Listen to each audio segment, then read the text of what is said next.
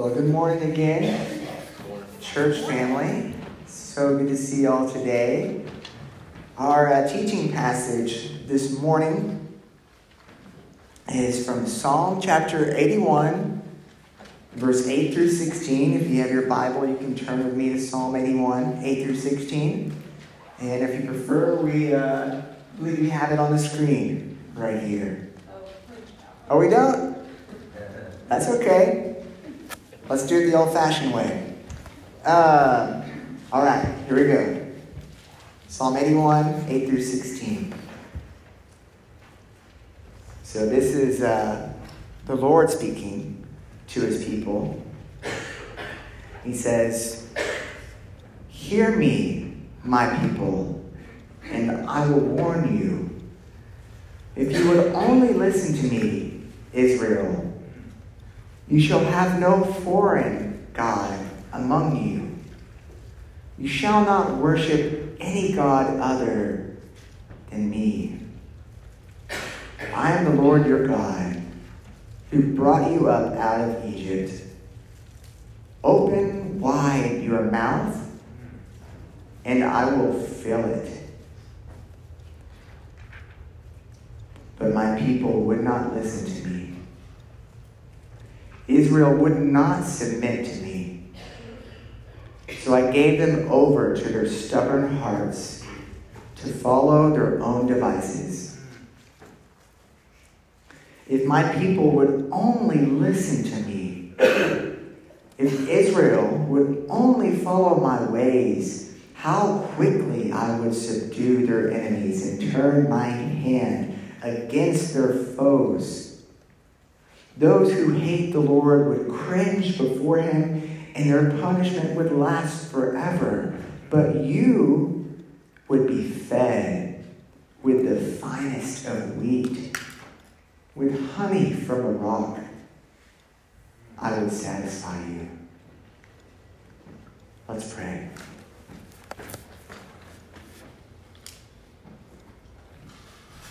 Oh Lord, still our bodies, still our minds, still our hearts. Help us to be in a posture of simply receiving your word. Lord, thank you that you are speaking to us today and every day. Lord, help us to truly, as we just read in this psalm, help us to listen. To listen. Lord, we're not in a rush. We're not in a rush. We're here. We want to hear you. We want to hear what you have to say to us today. Speak into our hearts what you're speaking to us, collectively and individually, Lord. We love you. We love you, Lord. We pray this in Jesus' name. Amen. Well, in his book, You Are What You Love, James K.A. Smith, he tells a story. He says, in 1914, not long after the sinking of the Titanic, Congress convened a hearing to discern what happened in another nautical tragedy. So the Titanic wasn't the only nautical tragedy in 1914. There was another one. In January of that year, in thick fog off the Virginia coast, the steamship Monroe was rammed by the merchant vessel Nantucket. So Nantucket and Monroe ran into each other and eventually sank. 41 sailors lost their lives in the frigid winter waters of the Atlantic. While it was Osmond Berry, captain of the Nantucket, who was arraigned on charges, in the course of the trial, Captain Edward Johnson was grilled on the stand for over 5 hours. During cross-examination, it was learned, as the New York Times reported, that Captain Johnson navigated the Monroe with a steering compass that deviated as much as 2 degrees from the standard magnetic compass. He said the instrument was sufficiently true to run the ship and that it was the custom of masters in the coastwise trade to use such compasses. His steering compass had never been adjusted in the 1 year he was master of the monorail. The faulty compass that seemed adequate for navigation eventually proved otherwise. This realization partly explains a heart-rending picture recorded by the Times. Later, the two captains met, clasped hands, and sobbed on each other's shoulders. The sobs of these two burly men are a moving reminder of the tragic consequences of misorientation. What is today? It's New Year's Eve. It's December 31st. It's the ending of the year. And what do people do on New Year's Eve? People do a lot of reflection, and people do a lot of vision casting. Wow, what's next year going to look like as a family? What's next year going to look like individually in my own life? What's next year going to look like in my neighborhood, in my country? And not only do we vision cast individually and as a family, we vision cast as a church. And actually, next month in January, we're going to have a vision series. We're going to be casting a lot of vision for where we're going together as a church family. And it's great to have vision. It's great to have vision. But before we get into that, I want us to ask individually and as a church, do we have a reliable compass? It's great to have a vision of where we want to go. It was great for these men on these ships to have this vision. But did they have a reliable compass? No. It was disastrous. Can we learn from them? Do we have a reliable compass? Well, throughout all of Scripture, God has actually offered his people a reliable compass. What do you think that is? A lot of you are saying the Bible. And I think you're close. Jesus. Oh, I think that's actually the right answer. God has offered us, throughout Scripture, a reliable compass, and it's himself. It's himself. Can y'all hear me? Dropped out. Let's try this one. Yep. Can you hear me now? Yeah. Feels like a Verizon commercial. So throughout all of Scripture, God has offered a reliable compass, himself. And yes, Scripture is a gift from him, but ultimately, the reliable compass is God himself. So let's just think about all of Scripture. From the very beginning, Adam and Eve had God's directions to avoid death in the garden. Abraham had God's call to the land that I will show you.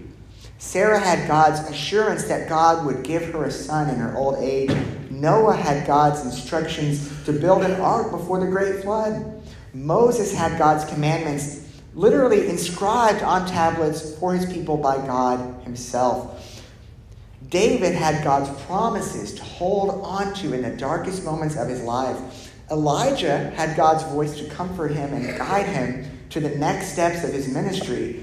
Jeremiah had God's message like a fire in his bones to compel him to speak. What do we have? What do we have? Well, one of you actually got the answer already. Hebrews chapter 1, verse 1 through 2. In the past, God spoke to our ancestors through the prophets at many times and in various ways. But in these last days, he has spoken to us by his Son, whom he appointed heir of all things, and through whom also he made the universe. That is who we have as our reliable compass guiding us into the next year and beyond.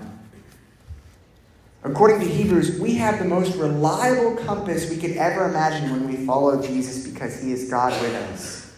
That's what we spent all of this last season examining, the fact that God is with us. So as we step into 2024 and beyond, what does it look like for Bowling Green Baptist Church? What does it look like for you as a disciple of Jesus?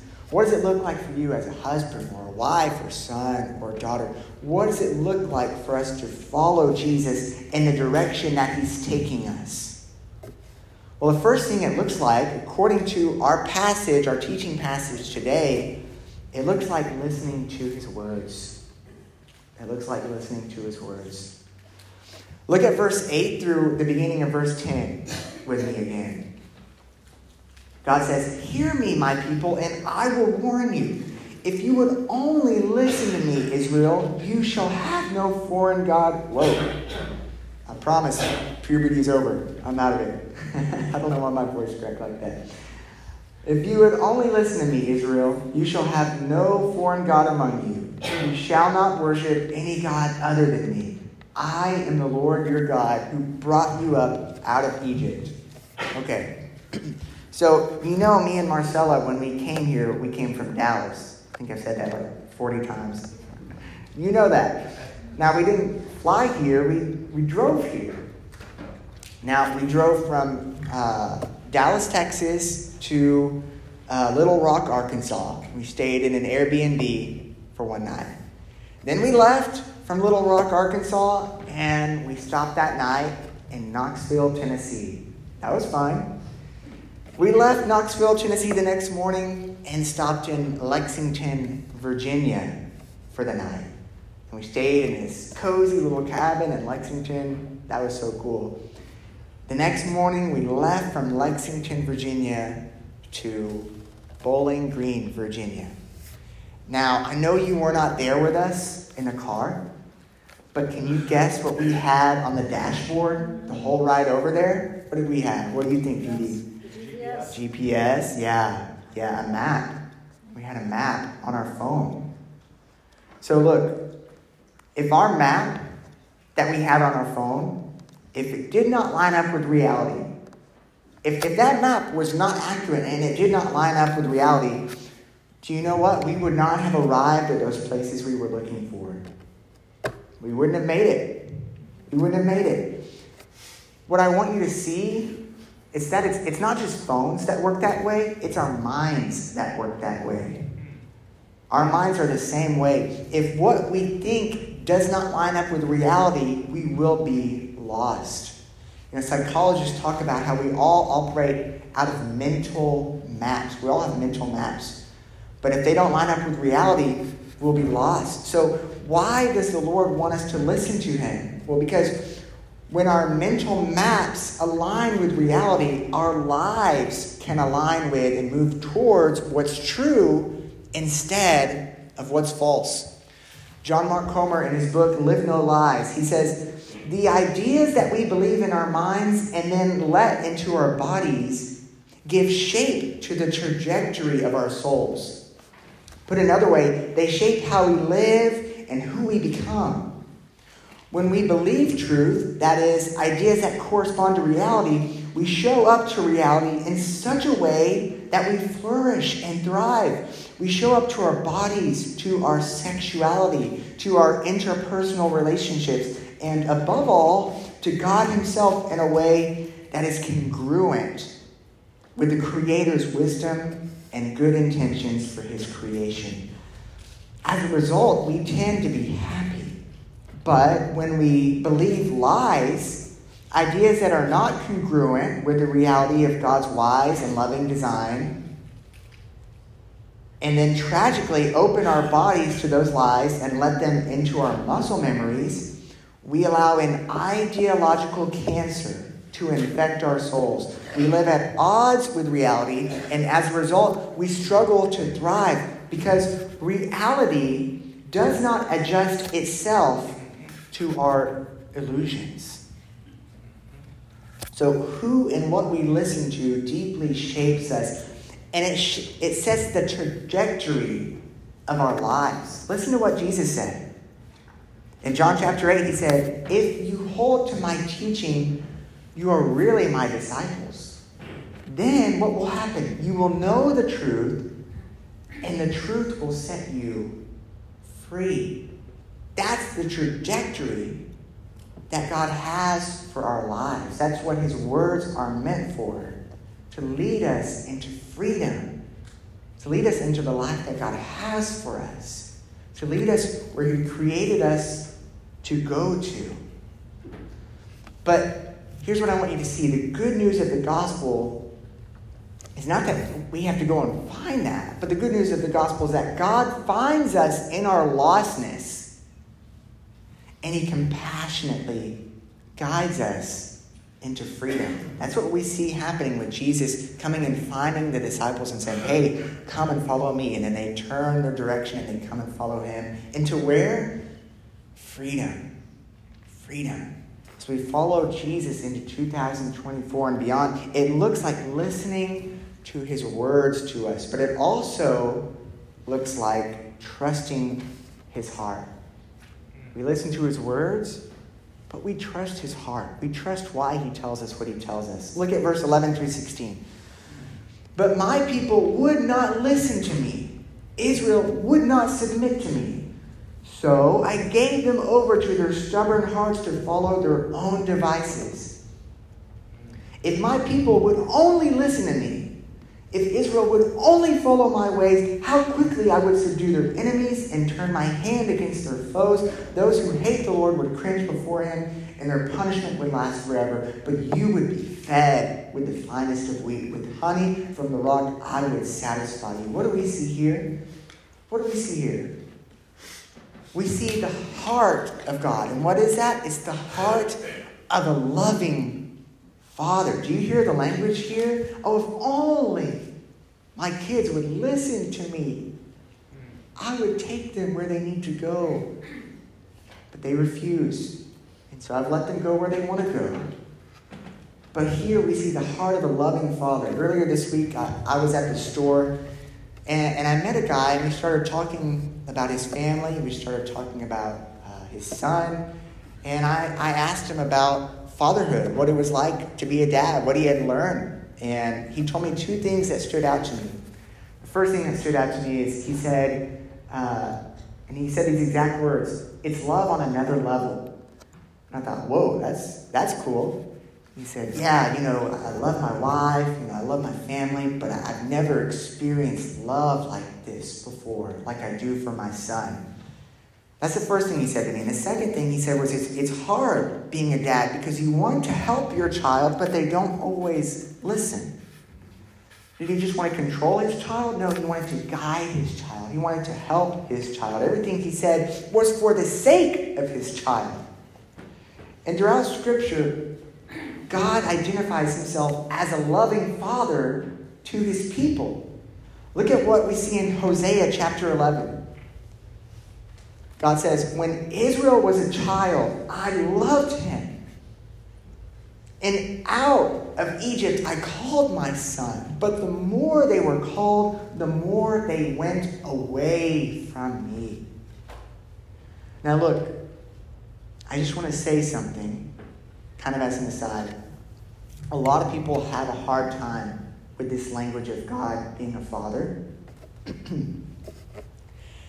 And the reason for that is that many people, I'm sure many of you, did not have a loving father. So when you hear God is a father, you say, why would I want that? My dad didn't love me. Why would I want another dad who doesn't love me? And if that has been your experience, I just want to say, I'm so sorry. I'm so sorry. That is not right. That's evil. That is so sad. That's not the way it's meant to be. But I also want to tell you that their example is not the example that God is comparing himself to here. That's not what God's talking about. God's talking about a loving father who cares deeply for his sons, for his daughters. When a father truly loves his child, he longs to guide them and he longs to help them.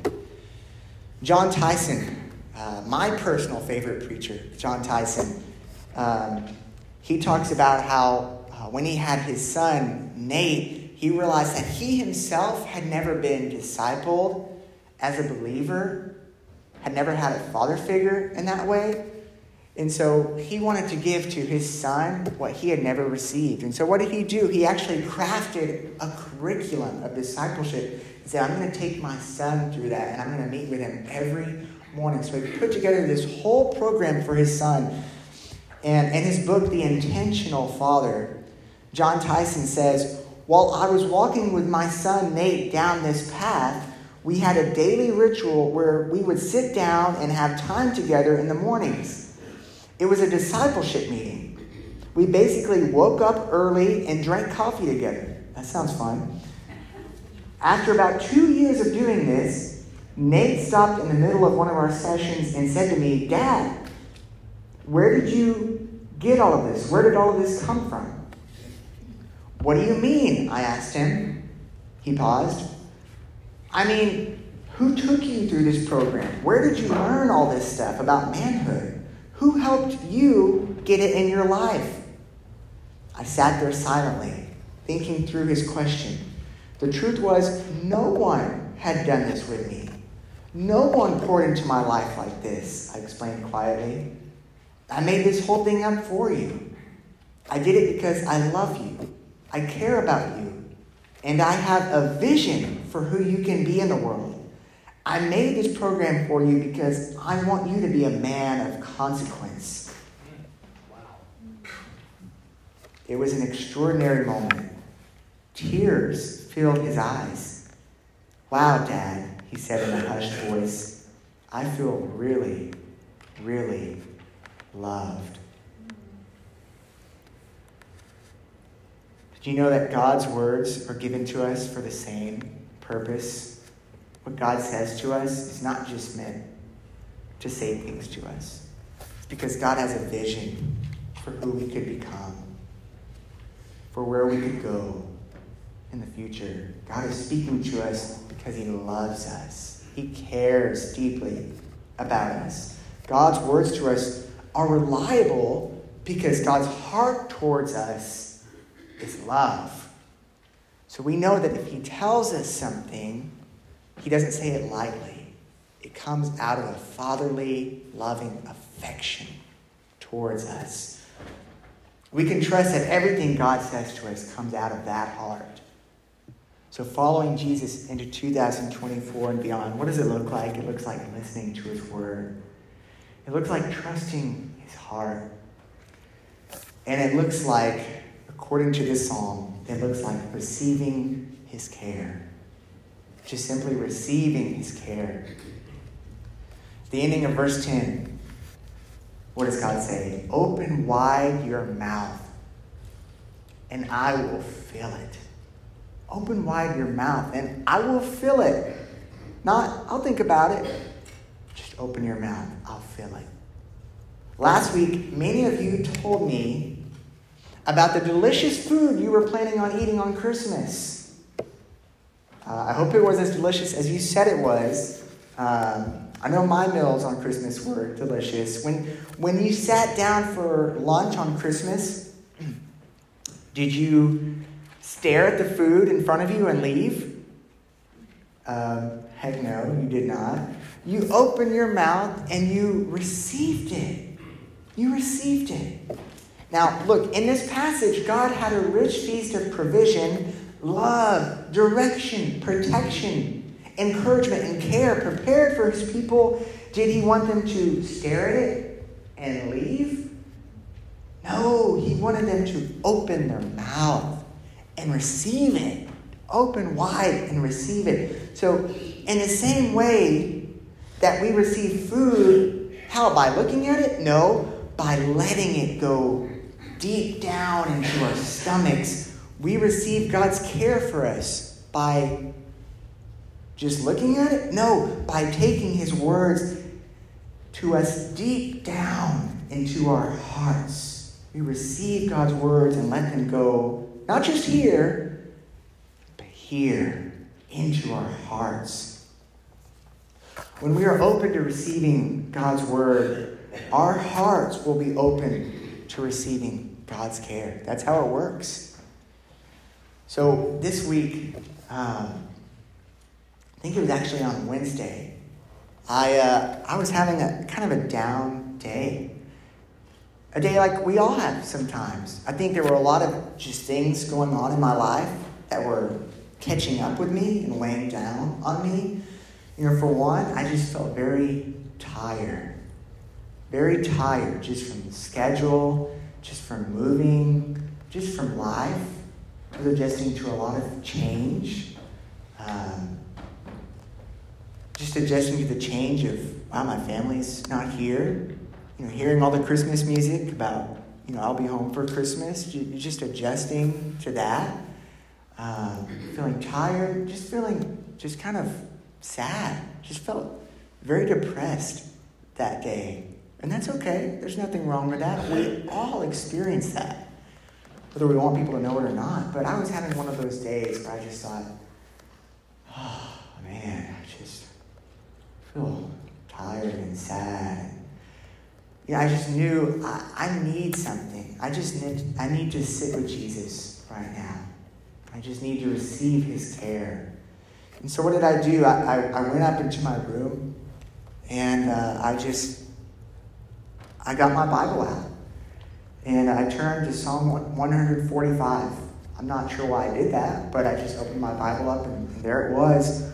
And so I slowly just read through it. I spent about just 30 minutes just reading God's word to me.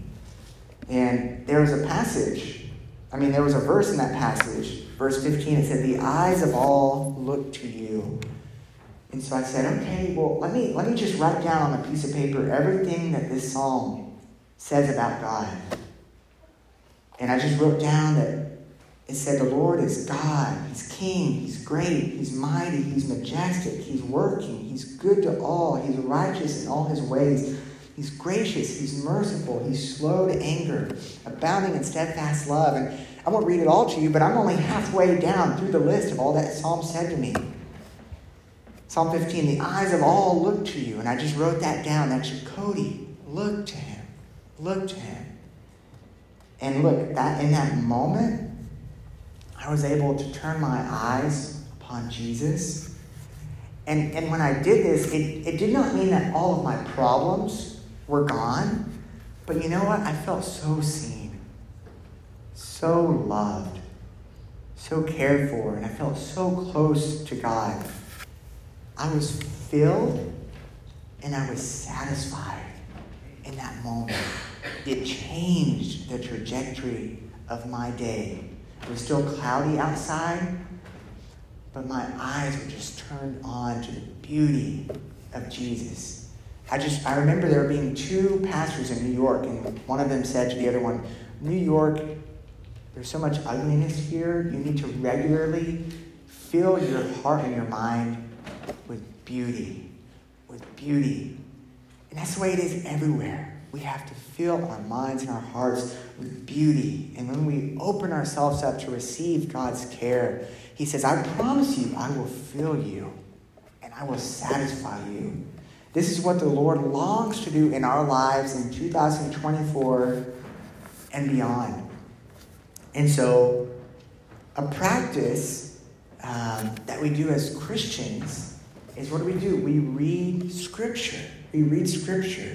God wants to speak to us, and one of the primary ways that he does that is through his written word, what we call the Bible. And so we know that, and we like that, and that's very comforting. But the problem that we have is a problem of discipleship, because for a lot of us, nobody ever told us how to read the Bible. Nobody ever equipped us on, how do I read this? How do I take this into my heart? And of course, we know how to just read, but for a lot of us, nobody's ever taken us through how do we read it. You know what? A huge part of that is just coming to church and being equipped. It's having people in your life who will take you through that individually. So I don't know if you've ever received that in your life, but I promise you, as your pastor, not your chief pastor, Jesus is your chief pastor, but just as a pastor, that's one of my goals, is to teach us, to lead us in, how do I do this? How do I read the Bible? How do I take God's word into my heart? Now, what I want you to know is there are so many ways to read the Bible. There's reading the Bible for study. There's reading it for devotion. And even when you do that, there's so many different ways to study and to take it into your heart personally. But what I want to do is I just want to teach you one specific way. This is not the only way. This is just a way. As you're preparing to go into next year, some of you are getting reading plans for the year. Some of you are saying, well, I want to read all the Bible in a year. That's great. That's one of my favorite things to do. I don't plan on doing that next year. What I plan on doing next year is, instead of trying to cram a whole lot of Bible in my mind each day, I plan on just finding a short little passage each day and just soaking it up. And this is actually, it may sound like I made this up, but no, this is an ancient practice that Christians have been practicing for thousands of years. And you may not have heard of it. It's called Lectio Divina. Now that's Latin for divine reading. What's the point of Lectio Divina? This is a way of not just reading the Bible, but it's a way of prayerfully reading the Bible. This is a way of reading the Bible with God. Have you ever heard of that concept before? For me, it's been life-changing. So if you don't want to do this, the good news is you don't have to do this. But I think this might be helpful for you. Now, there are 4 steps to Lectio Divina. Now, the first thing I do is I find the passage. And so what I do is I use the Book of Common Prayer. This is a book that Anglicans and Episcopalians use. And within it is a lectionary. What is a lectionary? It's just a collection of Bible passages to read each day. The good news is, if you don't know what passage to read, people have already spent time compiling passages for you to read in the day. Certain gospel readings, Psalms, Old Testament readings. So I actually have a website that I have email me those readings every day. And so once you have that passage, you just pick a short little passage. And so these are the 4 steps of Lectio Divina. You ready? Read, reflect, respond, rest. That's it. So the first step, read. You take the passage, you read through the text slowly. Ideally, you read it out loud. You read it out, not loud, but you read it out loud silently to yourself. And as you read the passage slowly, you just kind of ask yourself, what stands out on the page?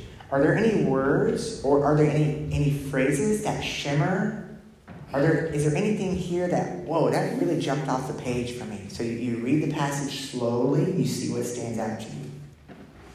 And then you read the passage again. Slowly, you read it. And this time you're meditating on it. You're reflecting on it. You're saying, okay, how does this connect to my life? How can I relate to this? Or you might even just imagine yourself in the story. Wow, what would it be like to be Jesus in this story? Wow, what would it be like to be the royal official who's approaching Jesus, asking him to heal his son? You ask, how does this connect to my life? And you reflect on it. So you read, you reflect, and then you read through it again a 3rd time. I know this seems like a lot of reading, but it's a short passage. You read through it a 3rd time, very slowly, and you pray as you go. You pray through the text. So you take the text, and if there's something to thank God for in the text, you thank God. If you're finding a way that you relate to God, or I should say, you relate to the people in this passage, or character in this passage, you talk to the Lord about it.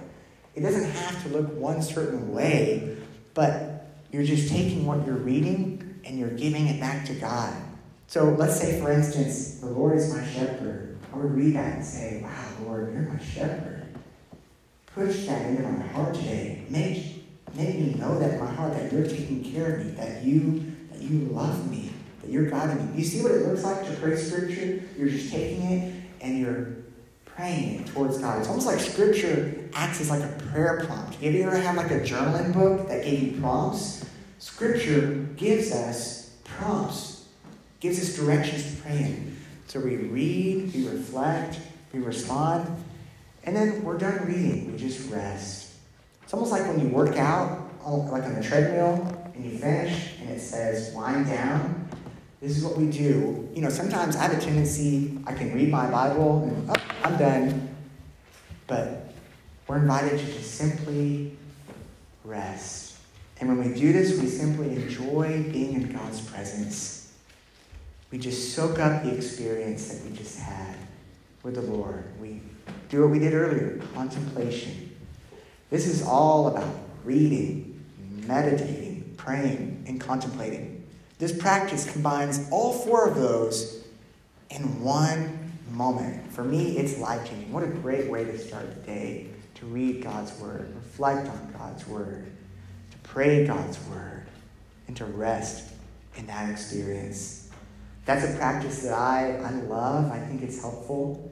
Of course, I'm not going anywhere. I literally live here. So if you're like, hey, can you explain that to me again? I would love to. I'd love to sit down with you and talk with you about Lectio Divina. That's a practice I'm going to be using next year in my quiet times in the morning.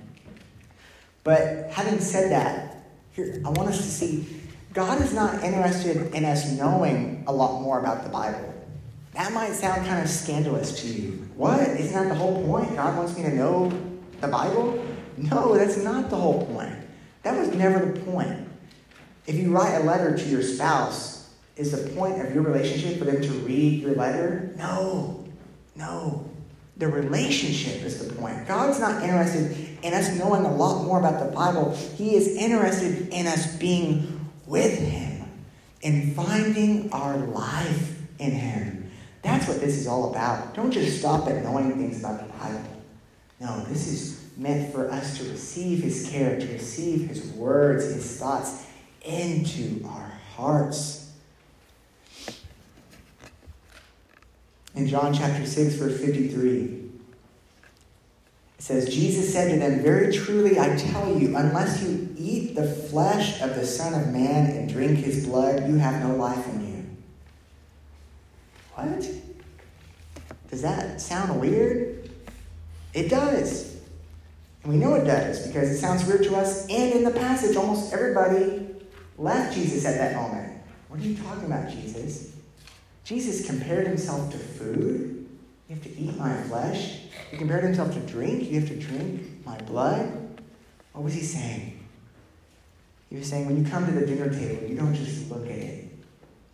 You receive it. You take it deep into yourself. And Jesus said, I'm the same way. Don't just come to me and look at me. Don't just hear about me. Take my very life and very existence deep down into your heart. Don't just know about me. Live with me. Be with me. And in doing so, you'll become like me. And you'll do the things that I did. That's what being a disciple of Jesus looks like. God wants us to find our nourishment, not just in receiving words about Him, but in simply receiving Him into our daily lives. And church, what I want you to see is He is so ready. He's so ready to fill us. He said, open wide your mouth and I will fill you. And you may have this thought that, oh, well, He will fill me when I do this, and He will fill me up when I do that, or He will fill me up when I volunteer at church, or He will fill me up when I... That's not what He said. He just said, I'm ready.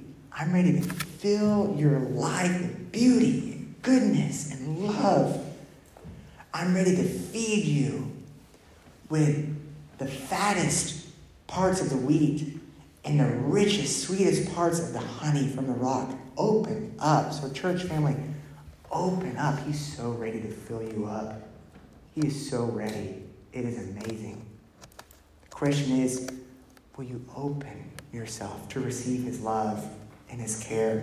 As we go into 2024, let's open our mouths widely to receive God's love, and God's life, God's encouragement, God's wisdom, God's truth, God's hope, God's peace, and God's presence. And we can trust that because He loves us with the heart of a loving Father, we will be satisfied. Let's pray.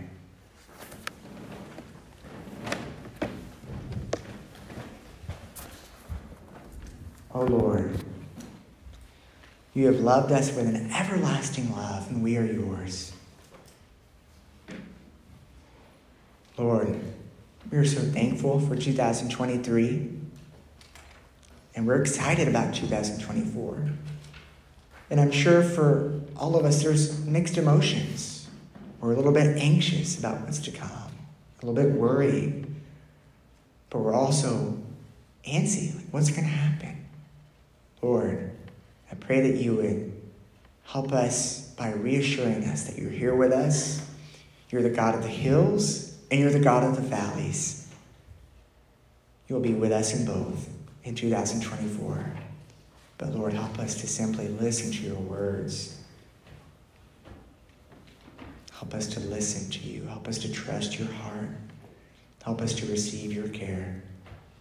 We pray this in Jesus' name. Amen. Let's worship together. And I believe we're going to sing, Great is Thy Faithfulness.